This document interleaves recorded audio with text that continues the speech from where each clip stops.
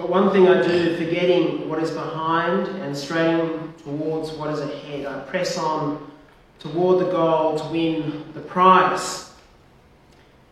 But our citizenship is in heaven.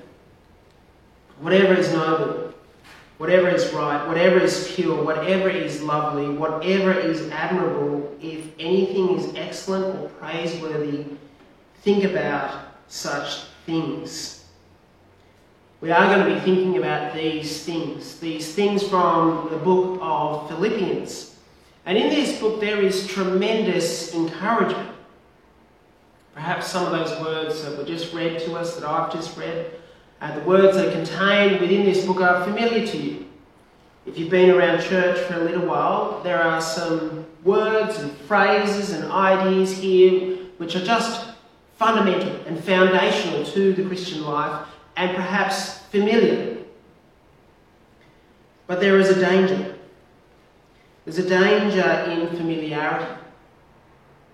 One of the dangers is that we take certain lines, certain phrases, certain verses from their context, and we sentimentalise them, and we empty them of their depth. We reduce them to a sound bite for life. Perhaps that phrase from Philippians chapter 4 verse 4 is well known to you. Rejoice in the Lord always. I say it again, rejoice. Might have heard that. It's a lovely phrase. It's a beautiful phrase.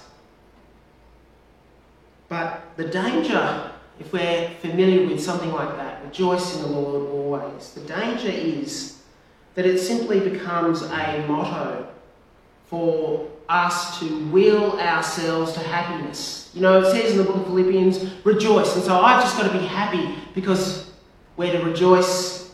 And I say it again, rejoice. That is a beautiful phrase, and there is something very profound in Paul's words there in chapter 4, verse 4. But his command to rejoice is grounded deeply in a theological reality about who God is and what he is doing in his gospel. Philippians is, in many ways, the epistle of joy, as it's often called. But the book of Philippians isn't fundamentally about joy. Now don't get me wrong, it's a big theme within the book. And when joy flashes forth, it does so a dozen times in the book, in only 4 chapters. But behind that key theme of joy, behind often what we want to grab onto when we're feeling down and when perhaps we're feeling guilty for not being joyous, behind that encouragement is something deeper. It's the reality of the gospel of the Lord Jesus Christ and in what God is doing through his people. The book of Philippians does call us to a particular joy, but it's the kind of joy that's not light and easy. It's the kind of joy that's deep and abiding. It's the joy that Paul had even in Roman captivity, facing capital charges while his leadership is being contested, while others are jealous of him, even those within the church. And he's joyous. And he's writing to this church that they might be joyous, but it's not an empty, light, easy joy. It's a mature joy. It's a grounded joy. It's an unassailable joy no matter what the circumstances. And it's my hope that as we travel through this book, all the way up until Christmas, it's my hope that what's perhaps familiar to some of us, what's new for some of us, it's my hope and prayer that it might take on a depth and power in our lives that we can rejoice. And we can rejoice deeply. The background to the book of Philippians is that Paul and Barnabas have returned from what was really a victorious meeting, a council, where they met with other Christians in Jerusalem. And in that council, a decisive ruling was made. And the ruling was that the Gentile believers, the non-Jewish believers, They ruled that they didn't have to become circumcised or adopt Jewish customs to become a fully fledged Christian. And this is this tremendous watershed moment in the progress of Christianity. In ancient religions, and many ancient religions, they existed only within certain cultural groups and within certain stratas of society. A religion for a type of people, a religion for a culture, a religion for a certain status. This was the way in which religion operated in the first century, but this is not the way Christianity operated. In fact, there was a lot of pressure for it to be like those other religions, to be constrained to a certain culture, for a culture to be dominant.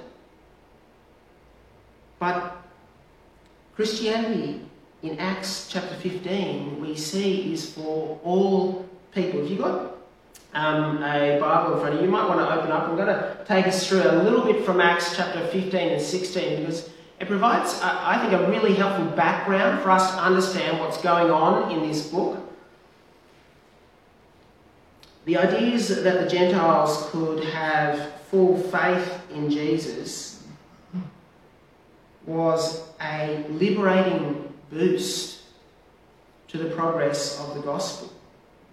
And in Acts chapter 15, we find that Paul and Barnabas, after this council, then separate. So Paul takes Silas and he embarks on what's called the second missionary journey after Jerusalem. Timothy joins them in Lystra, and Paul's plan when they get to Timothy is to retrace his steps of his initial missionary journey, the first missionary journey, go to places like Ephesus. But as he travelled across the west in Asia Minor, he attempts to go to Ephesus, but he himself is stopped, we're told in Acts chapter 16. So they tried to go north around the area of the Black Sea, and again they're stopped. And so effectively Paul and his colleagues are channeled west, right over the shores of the Aegean, stumbling into the gateway to Europe. When he gets there, Luke joins him, and in the middle of the night, Paul receives this vision from a man in Macedonia. The vision was of a European man pleading with Paul to come, and Luke tells us that he said, "Come over to Macedonia to help us." And when Paul sees this vision, he didn't think twice about it.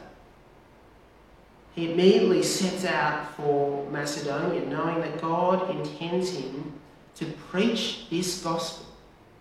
To preach this gospel to all in that area of northern Greece, of Macedonia.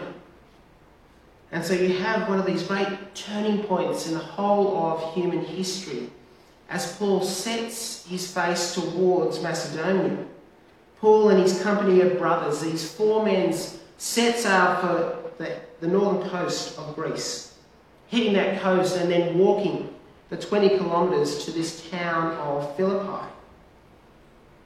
And what happens as Paul and his mates are walking, his brothers and mates are walking to that town? The flag of the gospel is being unfurled in Europe that day. And over the years, and indeed over the centuries, that gospel would take grip in that area of the world. And from that area of the world, it would go all over our globe. It would go to Africa. It would go to Asia. It would go to South America. And here's how it starts. Rome didn't know, but God did. Rome did not know what great a moment there was as those men travelled. And they turned the ancient world upside down indeed. God, through that same gospel, is still turning our world upside down. The city of Philippi was not a large city. Perhaps there were around 10,000 people, and it rested on this narrow shoulder of land. It was founded by the Greeks 400 years earlier. Alexander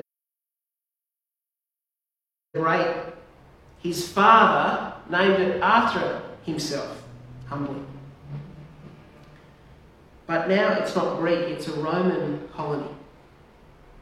And so when Paul comes to this town, he comes to a Roman town, a town where the Roman law is at work, a town where the Roman culture pervades. Latin was the official language. The citizens wore Roman dress. It was trendy, it was fashionable to be Roman in the city of Philippi. The leadership was Roman, the culture was Roman. It was if you like, a little kind of Rome out in the country. And this kind of sense of Rome's influence upon the city created a less sophisticated underclass. The Greek-speaking underclass were those who weren't quite up to date with things. They were seen as a little less educated, a little less sophisticated than the Roman-speaking elites. So this underclass developed, those construction workers, tradies, merchants. And it's that underclass that Paul met. Paul's custom going to a city was to go to the Jews first, to go to the synagogue. And we read about this repeatedly in the epistles, but in Philippi, there weren't many Jews, or Paul wasn't able to find them at the very least. So where did he go? Well, we discover in Acts chapter 16 that he goes to this Sabbath congregation. They're meeting beside a river outside the walls of the town. We're told in Acts chapter 16 verse 13 that there were this group of God-fearing Gentile women. And they were praying. And Paul comes to those women. And I'm told today that you can go to pretty well, most scholars would agree, but it's pretty well the exact same place that Paul met those women. Now, we have in our church one of the world's leading experts in these kinds of things. I don't think Jim's here today, but you can ask him about it. Paul comes to those women. So Paul and his group make contact with them. And they would become the first Christians in the town of Philippi. A woman is met, a woman named Lydia. She's a merchant. She's selling cloth in Acts chapter 16, verse 14. She hears this gospel and she believes and then immediately is baptised. And this church makes a wonderful start in this town. The flag has been planted. People becoming Christian, but it doesn't take long for opposition to the gospel for it to start. Because that is the way of Christian ministry. The gospel goes forth and it's opposed. And that is true for us. The gospel goes forth from us, but there is much opposition. Paul encountered it as well. And he encounters it firstly in the form of a girl. A young slave girl has the spirit of divination. The Romans were ignorant of what was happening as Paul and his men walked into this city. But this young slave girl isn't. She knows what's going on when she sees these men. She says there in Acts chapter 16, she says, "These men are servants of the Most High God who are telling you the way to be saved." And Paul says to that young girl, that slave girl, in the name of Jesus Christ, I command you to come out of her, for the demon that controls her, for it to leave. And it does. And we might think this is a wonderful thing. And indeed, no doubt that girl thought it was a wonderful thing. But not her owners. Those who held her in slavery. They're worried about, no doubt, their loss of income. And so Paul and Silas are arrested for helping this young girl. They're arrested, they're taken into prison, and they're beaten. And in the middle of the night, this bruised and battered duo are singing. They're singing praises to God, no doubt, for what he's doing, what he did in Lydia's life, what he might do in that young girl's life. And as they're singing those praises of God, a great earthquake comes. So seismic is its power that it breaks the stocks that hold Paul and Silas, and it blows the hinges off the doors, and the gospel further invades Europe. The flag is planted more and more, and as Paul and Silas are leaving that prison, the jailer, whose responsibility it was to keep them, he cries, not come back here. He cries, sirs, what must I do to be saved?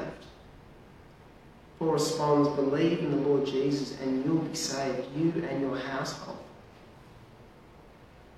And so when the magistrates learn that Paul and Silas are Roman citizens, their arrogance turns to fear. Profuse apologies ensue. And they beg Paul to get out of the city, to leave without a fuss. And so they do, but not before visiting Lydia. And as they encounter that woman that they shared fellowship with, that they'd seen converted, no doubt there were tears, perhaps even some jokes to lighten the weight of their departure. And there was definitely praise to God for this new, remarkable church, this fledgling church, this really just a group of quite different people who happened to gather again, Lydia and her household, the jailer and his household, perhaps others. A small church, a church that wasn't on Rome's radar, but was God's. The flag has been planted in Europe. Indeed, the flag has been raised as just a couple of people meet together to hear God's word, to encourage one another. The light is coming to the darkness of Europe with Paul and his brothers. Small as this church is, here is God at work. And when Paul hears and knows that this small group of people are meeting together to encourage one another, he himself is encouraged. And you can see this in the letter to the Philippians. You can see it all through this letter because there is so much warmth and friendliness in the way that Paul writes to the Philippians. He says there in verse 3 of chapter 1, if you want to turn to Philippians, he says there in verse 3, you get a sense for it. I thank my God every time I remember you. In all my prayers, for all of you, I always pray with joy because of your partnership in the gospel from the first day until now. From that moment, perhaps he's thinking of when Lydia believed. Paul knows that he has this connection with these people. And that connection is spoken about in a particular way by Paul there in verse 5. He talks about his partnership. Now that word partnership, we'll explore it in the weeks to come, it is a specific word. It's a word that we often is translated fellowship, partnership. And you can see there in verse 5 that it's one of warmth. It's one of relational encouragement. And what we're going to see in the weeks to come is that indeed this word fellowship or this word partnership comes up at least 5 times in this book. And we're going to discover that what the Philippians had and what was going on in this small church, what was going on was so encouraging to the Apostle Paul as he is in jail. What we're going to see is that Christian fellowship, no matter how small, no matter how much it's not on other people's radar, Christian fellowship, what we have as we gather here this morning, as we live our lives together throughout this week, it's something so encouraging that it can lift the hearts of the apostle in prison.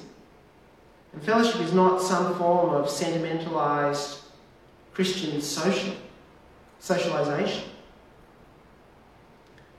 Because this fellowship rose on their mutual commitment to the gospel. That this small group of people, they were behind the Apostle Paul. And he knew it. And he felt it. And it was a spiritual reality that they shared in this gospel. It was more than just a spiritual reality. It was a spiritual reality that echoed forth in practical ways. And we'll see that as we read this letter. And there were lots of reasons that Paul might be writing to this church. And with all the various reasons, what we need to remember is it comes from this depth of fellowship, this depth of connection that Paul had with the Philippians, and this depth of connection that he has as he shares the gospel with them and shares in the gospel with them. And it sets the tone for the rest of this letter. It gives us a sense of what he says and how he says it, undergirding everything. Now, as I mentioned, Paul is writing this letter to the Philippians as some years later, as he is languishing in a Roman prison. And the Philippians so care about him that they in fact have sent a monetary gift to aid him. And it's brought by Epaphroditus. And so when Epaphroditus, who brings the gift to Paul, he almost dies in bringing the gift to Paul, he gets better, and Paul sends Epaphroditus back. And he sends Epaphroditus as the messenger with his letter in his hand back to the Philippians. We think this letter was written around 60 to 62 AD. And Paul is writing this out of gratitude, no doubt, for this gift, for their generosity. He's writing also to make his plans, to make them aware of his plans, to inform them that he's going to send them Timothy. He's calling them to stand united, together as a church, perhaps because of their size, because the Roman culture was so dominant. He wants them to stay together. And he wants to warn them against those false teachers who would take them away from the gospel, who would lead them away into division and into disharmony. But all these purposes are undergirded by this fellowship, the fellowship of the gospel that he has with them and that they have with one another. You can see this fellowship even in the first couple of verses, there in verses 1 and 2. Paul and Timothy, servants of Christ Jesus. What's fascinating in that first verse there is what Paul doesn't say. Most of his letters, he attaches his title, Paul, an apostle.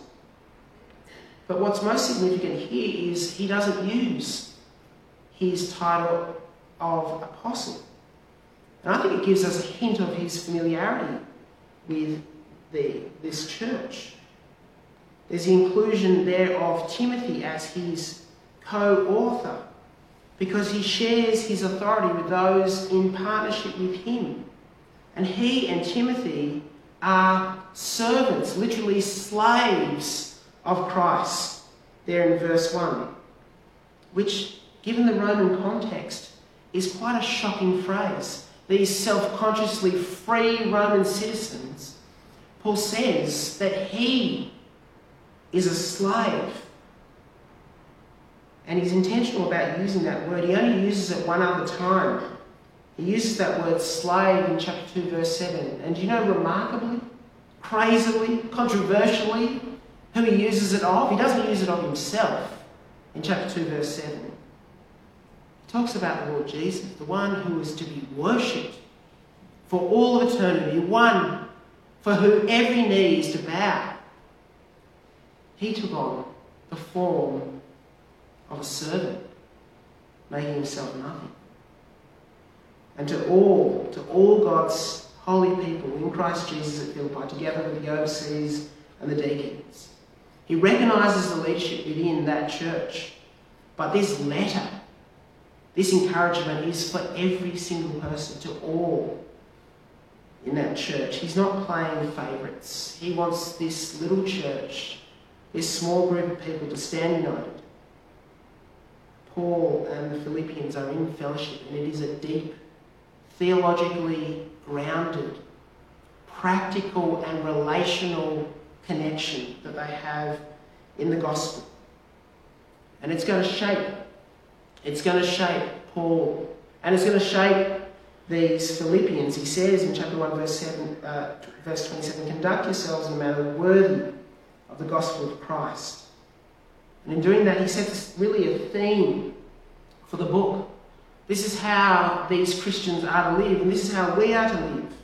It's a theme that Paul has until the end of chapter 2. If you're going to walk, you've got to walk worthy of a manner of Christ. How do you do that? Well, firstly, you are to be united. Verse 27, you're to strive for togetherness as one for the faith in the gospel. You're to have the one mind, chapter 2, verse 2. You're to think about others, chapter 2, verse 4. How are they to do this? How are they to walk a manner worthy of the Lord Jesus, united, standing as one? Well, they're to have the mind of Christ, working out their salvation. And that's really what's at the centre of this letter. The Lord Jesus. There's no other noun that occurs more in this letter than that of Christ. It's his name that dominates Paul's thinking as he wants to encourage these believers. And there at the centre of this book, in chapter 2, verses 6 to 11, we have this breathtakingly tremendous and majestic hymn of the Lord Jesus Christ being exalted in worship and honour, that the whole world and every knee might bow before him. Because Paul's encouragement to this church is Christ. It's about Christ. It's about people in Christ. It's about the fellowship of the gospel in Christ. And Paul, in essence, is saying in this book, when Christ is at the centre of your hearts and of your minds, of the life of your church, it builds a connection. It builds a connection with God and with one another and something more. It sparks a joy from Christ, a joy of Christ, available to all in this fellowship. And that's my hope as we study this book, week by week, all the way up to Christmas. I hope and I pray that it might increase our joy as we hold up the Lord Jesus in our lives, as our hearts grow in our willingness to worship him, amidst a culture that's dominant, amidst a culture that would want us to divide, amidst a culture that would want to take us off track from the gospel of the Lord Jesus.